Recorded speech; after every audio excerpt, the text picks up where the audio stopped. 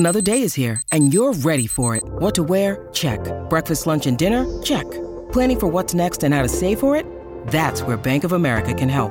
For your financial to-dos, Bank of America has experts ready to help get you closer to your goals. Get started at one of our local financial centers or 24/7 in our mobile banking app. Find a location near you at bankofamerica.com/talktous. What would you like the power to do?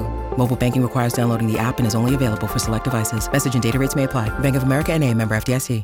Hello and welcome to This Day in History. I'm your host, Elise, and here's what happened on November 7th.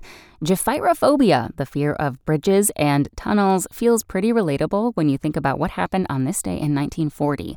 That's when the Tacoma Narrows Bridge, which had opened to the public just 4 months earlier, collapsed due to high winds.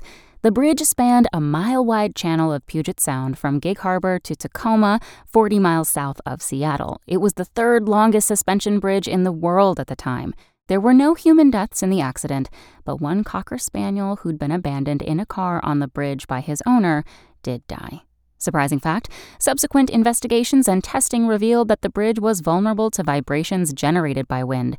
When the bridge experienced strong winds from a certain direction, the frequency oscillations built up to such an extent that collapse was inevitable. Also on this day in history, in 1944, FDR won an unprecedented fourth term as president. In 1991, basketball star Magic Johnson announced he was HIV positive.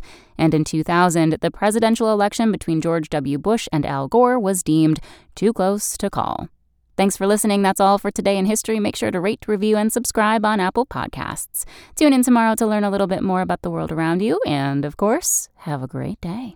Want to learn how you can make smarter decisions with your money? Well, I've got the podcast for you. I'm Sean Piles, and I host NerdWallet's Smart Money Podcast. Our show features our team of nerds, personal finance experts in credit cards, banking, investing, and more. And they'll help you make the most of your money while cutting through the clutter and misinformation in today's world of personal finance. You'll get clarity on strategies to help you build your wealth, invest wisely, shop for financial products, and plan for major life events.